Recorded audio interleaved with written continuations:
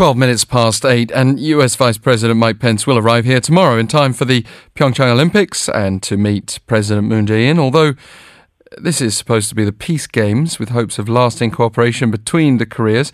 Pence's aide said Sunday his presence is to remind the world that everything the North Koreans do at the Olympics is a charade to cover up the tyrannical and oppressive regime. Strong words indeed. He'll attend the opening ceremony of the Games along with the father of Otto Warmbier, the American student who died shortly after being released from incarceration in North Korea last year, by the way.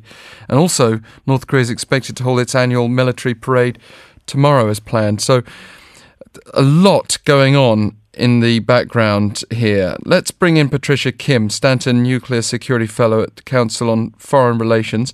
Thank you very much for speaking with us today. Thank you, Alex, for having me on your show.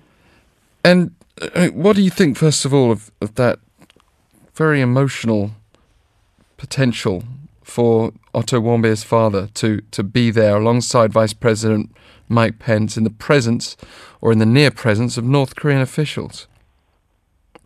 Right. I think bringing Mr. Warmbier along as part of Vice President Pence's delegation is part of the White House's efforts to stress the human rights abuses perpetuated by the North Korean regime, and to make sure, in the Vice President's words, that North Korea doesn't use the backdrop of the Winter Olympics to paper over the truth about their regime. So I think that's what the purpose is. And as far as, the other aspects of this visit are concerned, we know that Vice President Pence is going to be witnessing the aftermath of the sinking of the Cheonan warship that claimed so many lives here, 46 South Korean sailors killed in that sinking back in 2010. He's not going to be shying away from the difficult moments in North Korea, in other words, in the last few years. No, that's right. The White House officials have taken pains to stress in the last few days that the primary purpose of the Vice President's visit is to keep the focus on building maximum pressure on North Korea and keep the focus on its destabilizing behavior. So I think his schedule reflects this tone that the White House wants to strike, which includes, as you say, a visit to a memorial for the South Korean sailors who were killed as a result of the Cheonan sinking in 2010. And how does that then blend with President Moon's effort to use this as a peace Olympics, an opportunity to actually build a lasting relationship with North Korea, which seems to be quite a challenge? That's right. It is going to be a very big challenge, and I think President Moon is in a tough spot. There's been, for instance, there have been questions raised whether Vice President Pence will be meeting with Kim Jong-nam or anyone from the North Korean delegation. And the Vice President has stated, he's basically hedged by saying, we'll see what happens. But he has clearly stated that he hasn't requested to meet with any North Korean officials, and if he were to, he would deliver the same message to them privately that he's been stressing publicly, which is that North Korea needs to give up its nuclear weapons. So I don't know how the White House feels about a meeting between the two sides, but it seems like the Blue House is hoping sincerely that the American and North Korean delegations will meet and that this will provide some sort of opening or work as a precursor to negotiations between the two sides. But to be frank, I think unless Kim Jong-nam is coming with a message from Kim Jong-un that North Korea is seriously interested in talking about denuclearization, I'm not sure whether a meeting between the Americans and the North Koreans, despite the Blue House's hopes, will lead to a meaningful breakthrough. And even if the meeting does happen, which itself may not be the case, we've got these planned military drills immediately after the Paralympics. That's a huge problem because, again, we've seen North Korea in the last day or so talking about having those cancelled. North Korea is not happy with this idea despite its own military parade planned for tomorrow. That's right. And I don't think those military drills will be postponed any longer. What I've heard from Washington is that it's very important to continue with the drills in order to show our resolve to North Korea, to show that we're capable of defending ourselves and that the U.S.-ROK alliance is strong. So in that sense, I think, the ball is largely now in Pyongyang's court. I think North Korea's behavior during and after the Olympics will largely determine what happens next. Did North Korea really have to go ahead, though, with this huge military parade tomorrow? I think it's sort of thumbing its nose at everyone and saying, we're going to do whatever we want. And I think, it's kind of a bad indicator of the fact that they're not truly interested in coming to the negotiating table. And it's making South Korea's position difficult. It makes it difficult to open talks with the United States. So it's not productive in any way. Right. And then, of course, we have the question of Victor Cha, which takes us to relations directly between Seoul and Washington. He would have been perhaps U.S. ambassador to South Korea. He's not going to be anymore, the Georgetown University professor and prominent writer.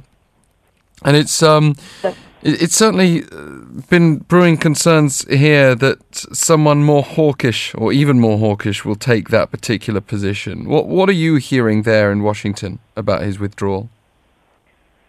Right. Well, I haven't heard anything yet about new nominees, so I'm not sure what to expect in terms of a replacement. But what I would note is that if the reports are true that Victor Cha's nomination was dropped because he expressed his opposition to a bloody nose strike option, it seems like there is truth to this because I haven't heard any other good reason why his nomination was dropped, then it seems to indicate that the White House is not interested in hearing opposing assessments. And I find this very concerning, to say the least. Yeah, and in fact, actually, it would be the strongest indicator that the US would seriously consider a bloody nose strategy. In other words, a limited strike on North Korea, not an all-out war, although, of course, that strategy could lead to an all-out war. That's right, and we're all very concerned about the prospects and consequences of a bloody nose strike. Although the White House has tried in the last few days to try to downplay the notion that a strike is imminent. I think most experts agree that the idea of preemptively striking North Korea in the nose, especially before the United States lays out any specific conditions, for the sole purpose of scaring it to the negotiating table would be counterproductive, to say the least. They would put at risk the lives of millions of Koreans and Americans and other Asians. Yeah, I mean, the question of even what it would physically look like is horrifying, fascinating for many military pundits to consider, though, as well. You, by the way, you wrote that US President Trump's State of the Union address signals a dangerous turn, too, in North Korea policy.